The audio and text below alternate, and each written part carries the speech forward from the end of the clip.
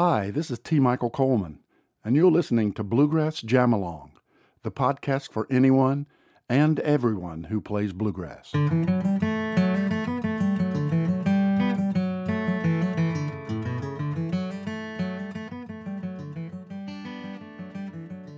Hey, welcome back to Bluegrass Jam-Along.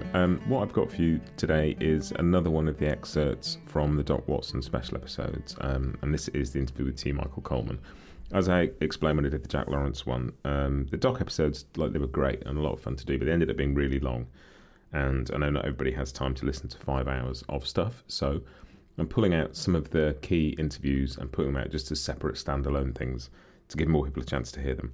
And this is just one of the most cool bits from those episodes, not only to get to have this conversation, but just in terms of the insight and, understanding of Doc and his music that T. Michael has, the time he spent playing with him. I think this is just a treat to do, and yeah, I really hope if you haven't heard this, you enjoy it.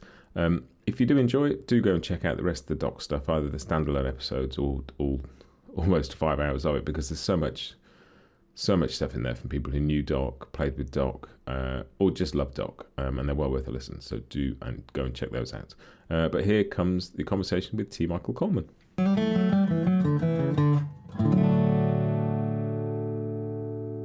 When I was in college, I was on a work-study program to help pay for my college, and there was a coffee house in the student union.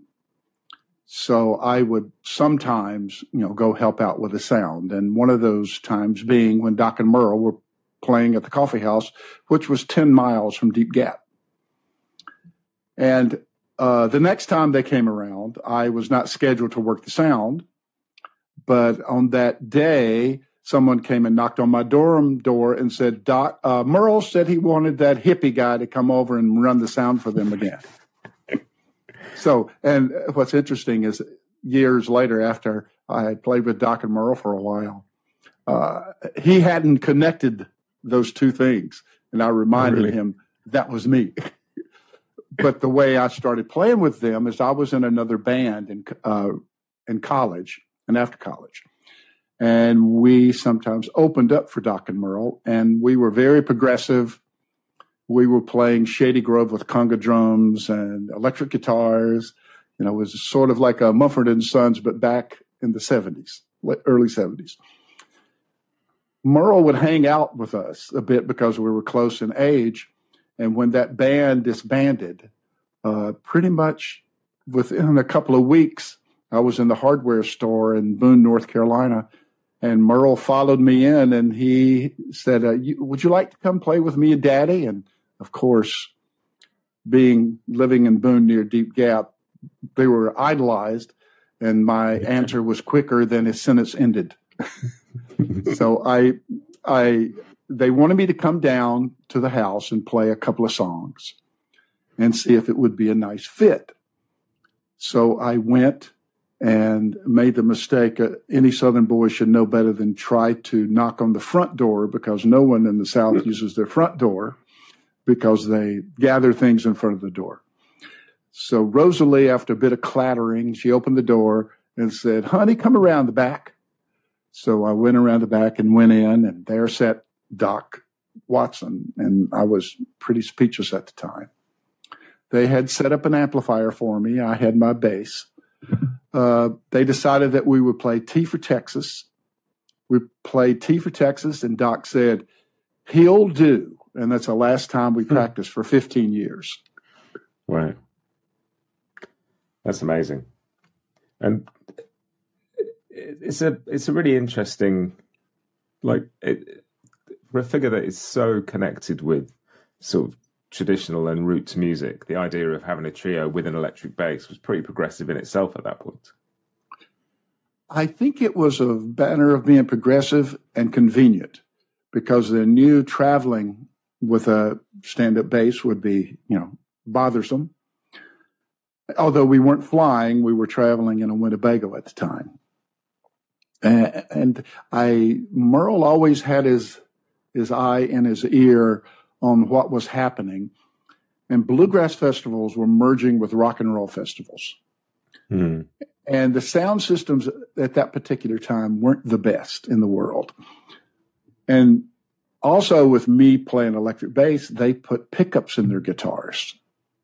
They weren't relying on microphones or the sound man that was sitting out front that'd been there for too many days and had too many other things influencing them.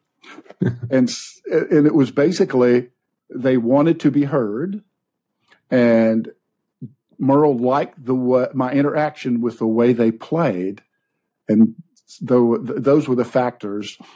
And I don't know that being progressive was the top thing. It was many things in that recipe.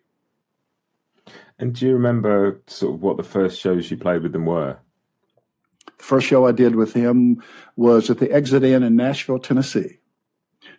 And in the audience was Waylon Jennings and a bunch of other country music stars. And there was a green kid from North Carolina.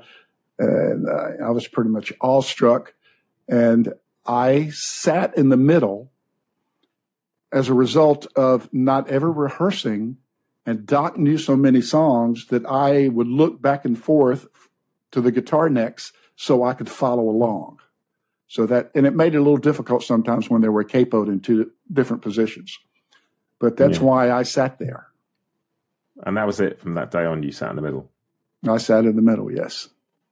Which is unusual because the star of the show usually sits in the middle. And there were some TV shows where they would rearrange where we were sitting, and Doc being blind, sometimes he would forget that, and he would always lean over to his right to talk to me. Yet I wasn't there, and I would talk from the other side, and it sort of, wait a minute, you're in the wrong place.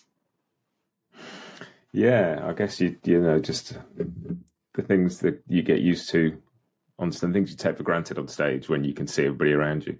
And I think it's really interesting, the sight line to be able to see their guitars, because anybody who's played in any kind of bluegrass jam knows that being able to see the guitar player's hands is really useful. Oh, it's very useful because it's impossible to know every song.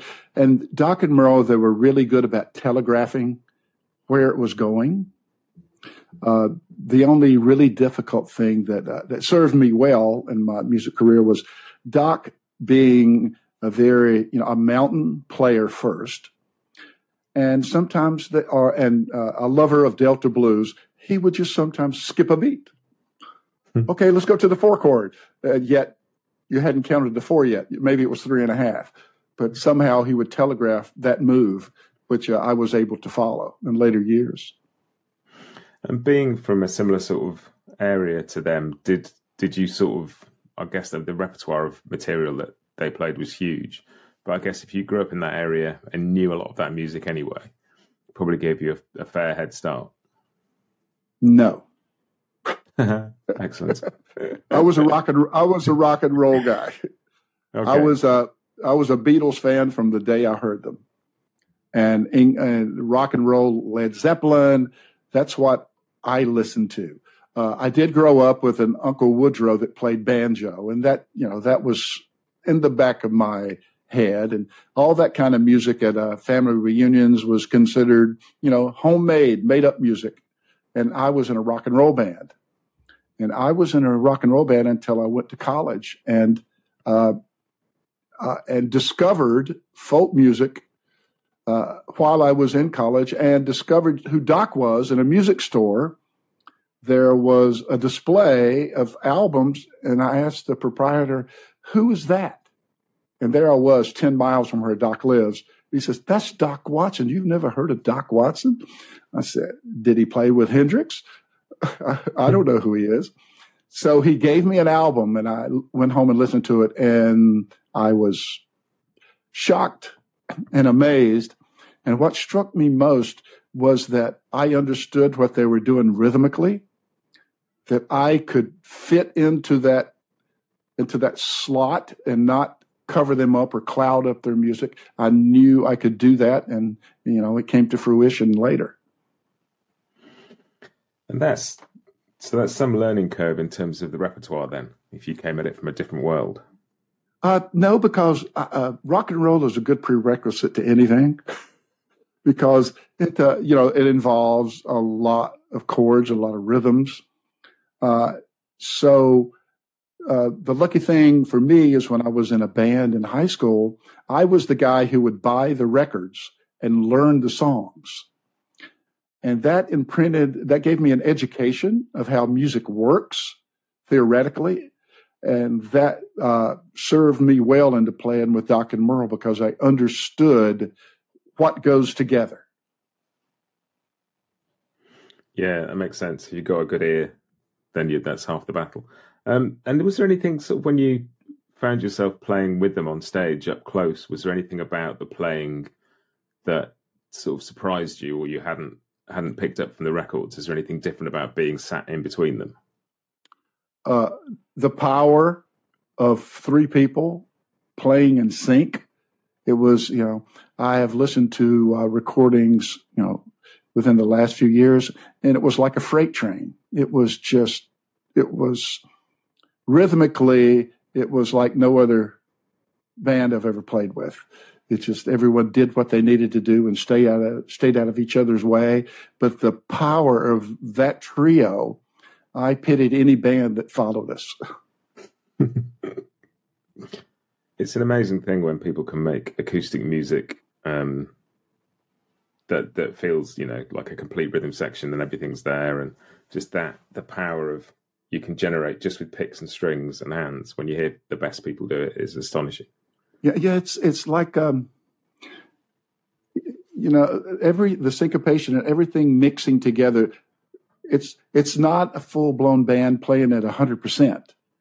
It's playing in your lane, complementing the other players, and therefore you're creating a better auditory picture that comes at you stronger because nothing is psychoacoustically eliminating the other. Yeah, totally. That makes a huge amount of sense. And you played with Doc for the next 10, 15 years. Did you imagine when you first arrived, did you imagine it would go on anywhere near as long as that?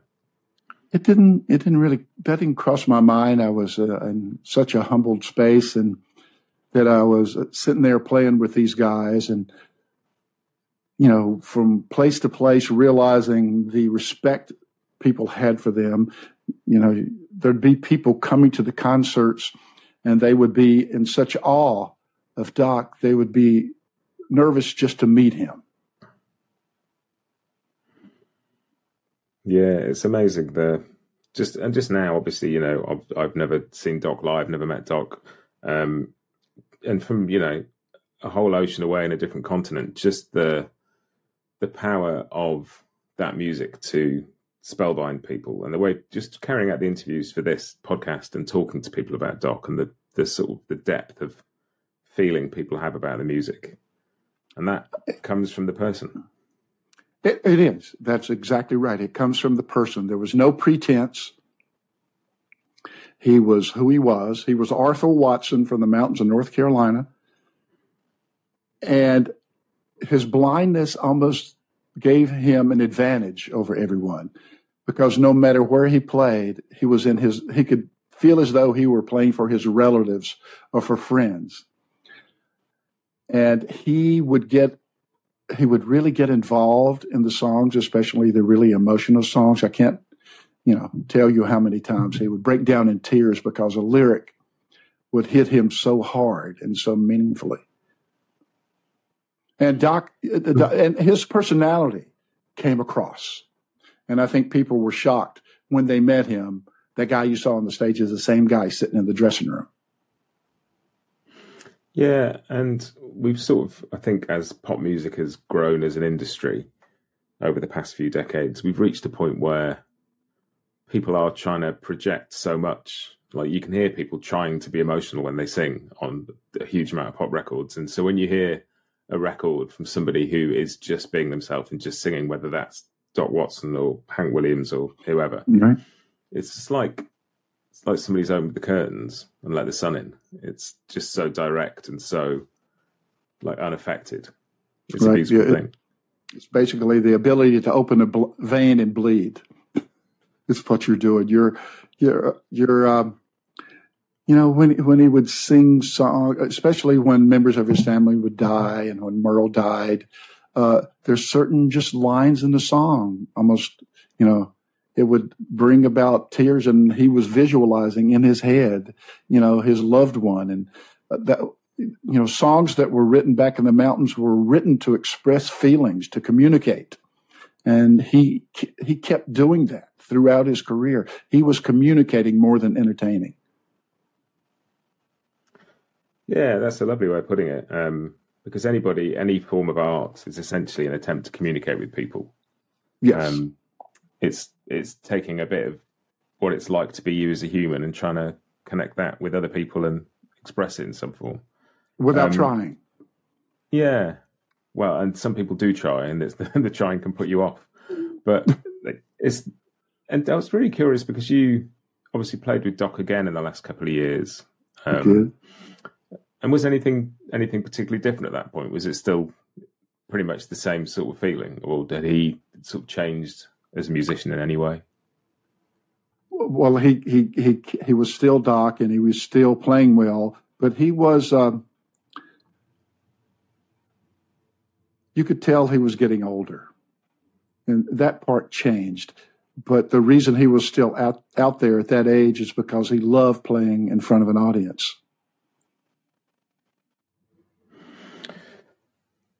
And I think you see that just watching things that were recorded fairly late on, like the Three Pickers concert, for example, there's just such a power there still, and and you to see the joy other people get from the music was one of the first things. I got into Doc Watson relatively late in my life, but to see the effect the music had on other people is almost as appealing as the effect of the music itself. It's part of it's something that you can't not notice. Absolutely. He through his expression of music and his background, when he first went to New York during what Doc and I would laugh about and call the folk scare of the 60s. When you were talking about trying too hard, you would have people on stage singing in 4-part unison, is what we used to say. And so when Doc and Bill Monroe and those guys started going up to New York, all these people would gather and they go, now there's the real thing. That's what we're trying to hear. Maria Muldaur, Bob Dylan, Jose Feliciano, whoever was in New York, they would always flock to see Doc or Bill Monroe or any of the real guys. And it's fascinating that that whole period, just how much overly produced, overly sort of. I think Brian Sutton described it as homogenized, but just folk music with all the edges taken off it. That was sort of put out for a pop audience. Yeah, lounge folk. Yeah, exactly. Yeah, well, and it's when you. That's when the A&R people and the music people, we need to round out the corners to appeal to more people, but they're taking away the things that I think would bring in more people. It's amazing how Doc would pull in rock and roll people and folk people. It's because they identified with. It wasn't so much the genre of music; it was the stories behind the music and how he got there, and his folksiness from the stage without even trying. And sometimes when you take the edges off something to try and sell it to a bigger crowd, you actually remove what the thing is completely. It's the edges that make it what it is sometimes. That's absolutely true. And, young people will always come back to the edges. But, that's what happens. Look at how many people have flocked to Billy Strings, how many people have flocked to bluegrass music and, the Mumford and Sons. They took advantage of that, but not on purpose, I don't think. But, and the Avett Brothers, they have sort of captured a whole audience that wants genuine music. Yeah, and it seems to be something that will keep on coming around every few years. There's a something else that puts it back in the spotlight, and people just want those sounds in their ears, and they want something that feels like it's from the heart. There are about 3 directional signposts that did that. Will the Circle Be Unbroken album by the Dirt Band. That brought in a lot. And that's about the time that I started playing with Doc and Merle. Merle had realized these guys appeal to younger people. We need that audience. We need to get up there, and we need to have that long-haired guy sitting on stage with us. So that, number one, he can identify with him, and plus he knows how to play. Then the second would be probably "Oh Brother, Where Art Thou?" That movie, and Alison Krauss, and that music, and everyone mistaking that George Clooney sang that song when it was Dan Kaminsky. And then now it's Billy and the Avett Brothers. They're the ones that are packing the stadiums, and he always makes a point to say, "This is where I got it from. This man is where I got it from." Yeah, I love that. He doesn't just play the songs because he loves them. He plays the songs and tells you where they came from, so you can go and find them too. It's and there's something very cool about the fact that Billy has invited you guys to do the Doc at 100 shows with him, and it sort of brings that whole thing full circle. And there's something about just keeping that music alive by playing it and loving it and putting it in front of people. So there's something lovely about the fact that he's invited you to do that show as part of his tour. Yeah, well, Billy and I have been in touch, for a couple of years through the pandemic. I did his podcast with him, and he told me a story. He had never seen Doc before, and he and his mother and his father drove 15, 16 hours to come see us play when we were playing with David Holt near the end. And Billy said he and his family were sitting there in tears the entire time because they had never seen Doc before. And a funny aside, David Holt and I went into a hamburger place to get a hamburger before the show, and Billy said he and his family were sitting there, and he was too nervous to come up and say hello to me. Wow. I mean, yeah, and he no way would have he imagined at that point that at this time he'd be about to share a stage with you all, sort of celebrating Doc's 100th birthday. It's going to be very special. I think I'm touched by his loyalty, and I think he's going to be touched when we get up there and play with him the first time. Yeah, and that night you've got Brian Sutton and Molly Tuttle, but it's a whole series of shows you guys are doing as well. It's not just the one show with Billy. You've got a whole set of dates for that as well. And it sounds, I talked to Jack Hinchelwood recently about the shows and just the storytelling and celebration element of it, as much as the music sounds like it's going to be special. It is. And, the trouble is there are stories you can tell and those you can't. And, you don't want to be repetitive and tell the same story every time. You want something to be new. So, as with the Doc shows, I know Jack Lawrence and I, we're pretty much, off the cuff. What memory springs up that we want to share about Doc? And you get some memories shared from the audience as well, by the sound of it. Yes, we do. I think that comes when Ted Olson does his little masterclass at the beginning. I think a lot of people share that. And I have this group called Picket Son, which is during the pandemic, my son said, well, why don't you start, a little group and to further the memory of Doc and Merle. And on that, there are a lot of people that share their experiences with Doc and when they've met him. And it's quite humbling to, be here in my life and being considered Doc's bass player, his musician. It's something I'm very proud of.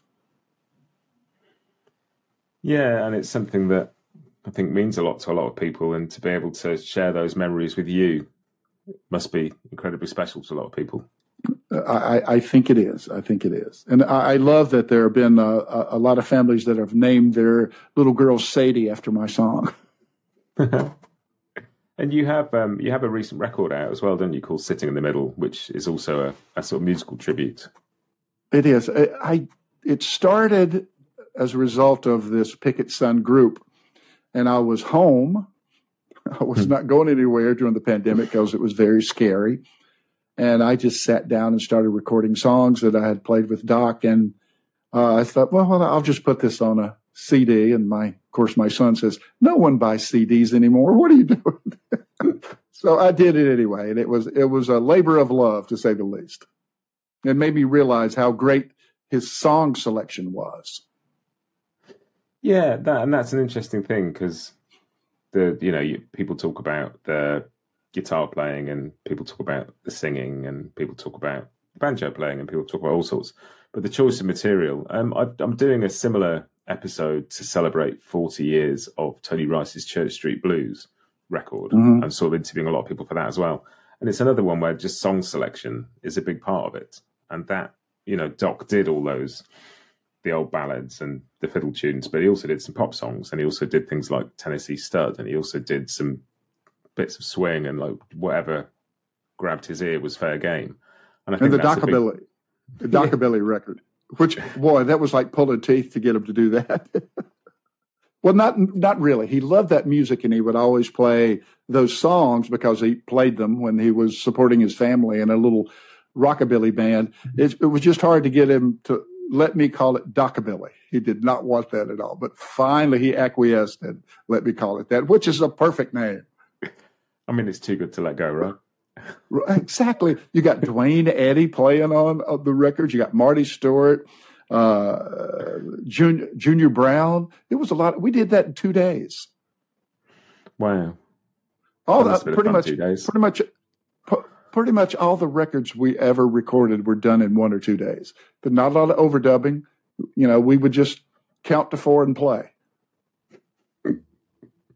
So no rehearsals for the gigs, no rehearsals for recording.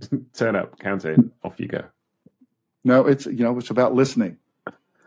And when I was the records that I produced, I always hired the people who knew Doc, and he would invite them on stage to play, like Jerry Douglas and Sam Bush and Stuart Duncan, and Alan O'Brien. They knew Doc, so they knew what to do, and they knew to listen. And that's 90% of playing music, is to listen. And the other half, as Yogi Berra would say.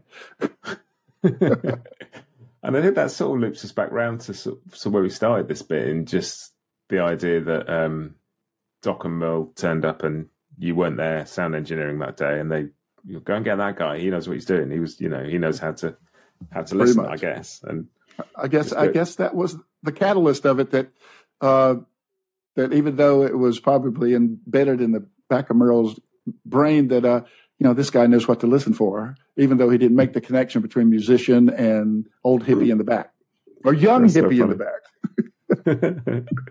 back.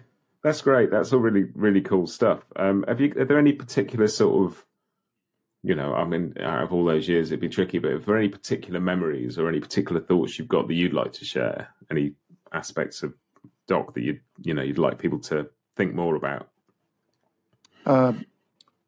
He was really uncomfortable with people idolizing him. He didn't know how to respond. For instance, and he treated no one differently. He thought he himself was no better than anyone else, and no one else was better than he. I remember at the Bottom Line in New York one time, John Denver came to the door, and it knocked on the dressing room, and I came out and it says, "Michael, can I meet Doc?" And I said, "I'll go check." So I'll go inside and say, "Doc, John Denver's out here and he wants to say hello." And he says, "Well, tell him just to wait. I'm going to finish my hamburger." Or, we'd be playing somewhere at a concert in Los Angeles, and you look on the side of the stage and there would be Maria Muldaur and Linda Ronstadt and Bonnie Raitt, just, coming to pay homage to Doc. Yet not brave enough to come say hello. It's funny, isn't it? One of the interviews that I did for this, and I think it was probably with Jack Hinchelwood, saying that Doc's manager had phoned him to tell him he won a Grammy for the first time. And he sort of said, "Yeah, can you call back later? I'm in the middle of watching Love Boat." That's true. He was nominated, and they wanted to give him a Kennedy Center honor. And he said, "I don't need that. I don't want to do that." You remember the movie Cold Mountain Yeah. The director called me. He wanted to open the movie with Doc Watson sitting in a cabin playing banjo, and he was going to push out into the mountains of North Carolina. And Doc says, "Nah, I don't want to do that." It just kind of, it wasn't. He just didn't need it. He would rather sit home and eat Rosalie's cooking. And if you're that grounded in what matters to you and what doesn't, and you put that into your music, it's sort of no wonder that people respond to it. He always said his music was what he did for a living. It was not who he was. Because when he was home, he was still Doc, but he wasn't that musician Doc. Because you have to have a certain mindset to be able to go out there and play, not being affected though. But he was more Arthur than he was Doc Watson at home, because Rosalie's there going, "Arthur, go do this. Arthur, go do that." And maybe that is a useful thing, to be able to have a slightly public version of your persona that, when he's on stage, he's Doc, and when he's at home, he isn't. Must be a help. No, I'm sure it helped keep him grounded. And he was a pretty grounded individual. And there was nothing he would not try or do. For instance, in the Winnebago one time, one of the guys, they were driving and they ran into a walkway of a hotel and knocked a huge hole in the Winnebago.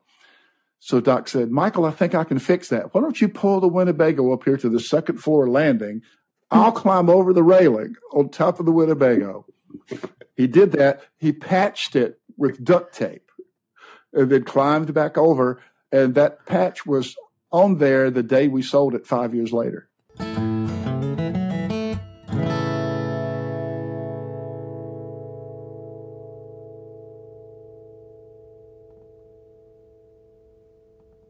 Bluegrass Jam-Along is proud to be sponsored by Collins Guitars and Mandolins, making some of the finest guitars and mandolins in the world since the 1970s. Visit collinsguitars.com and find out why.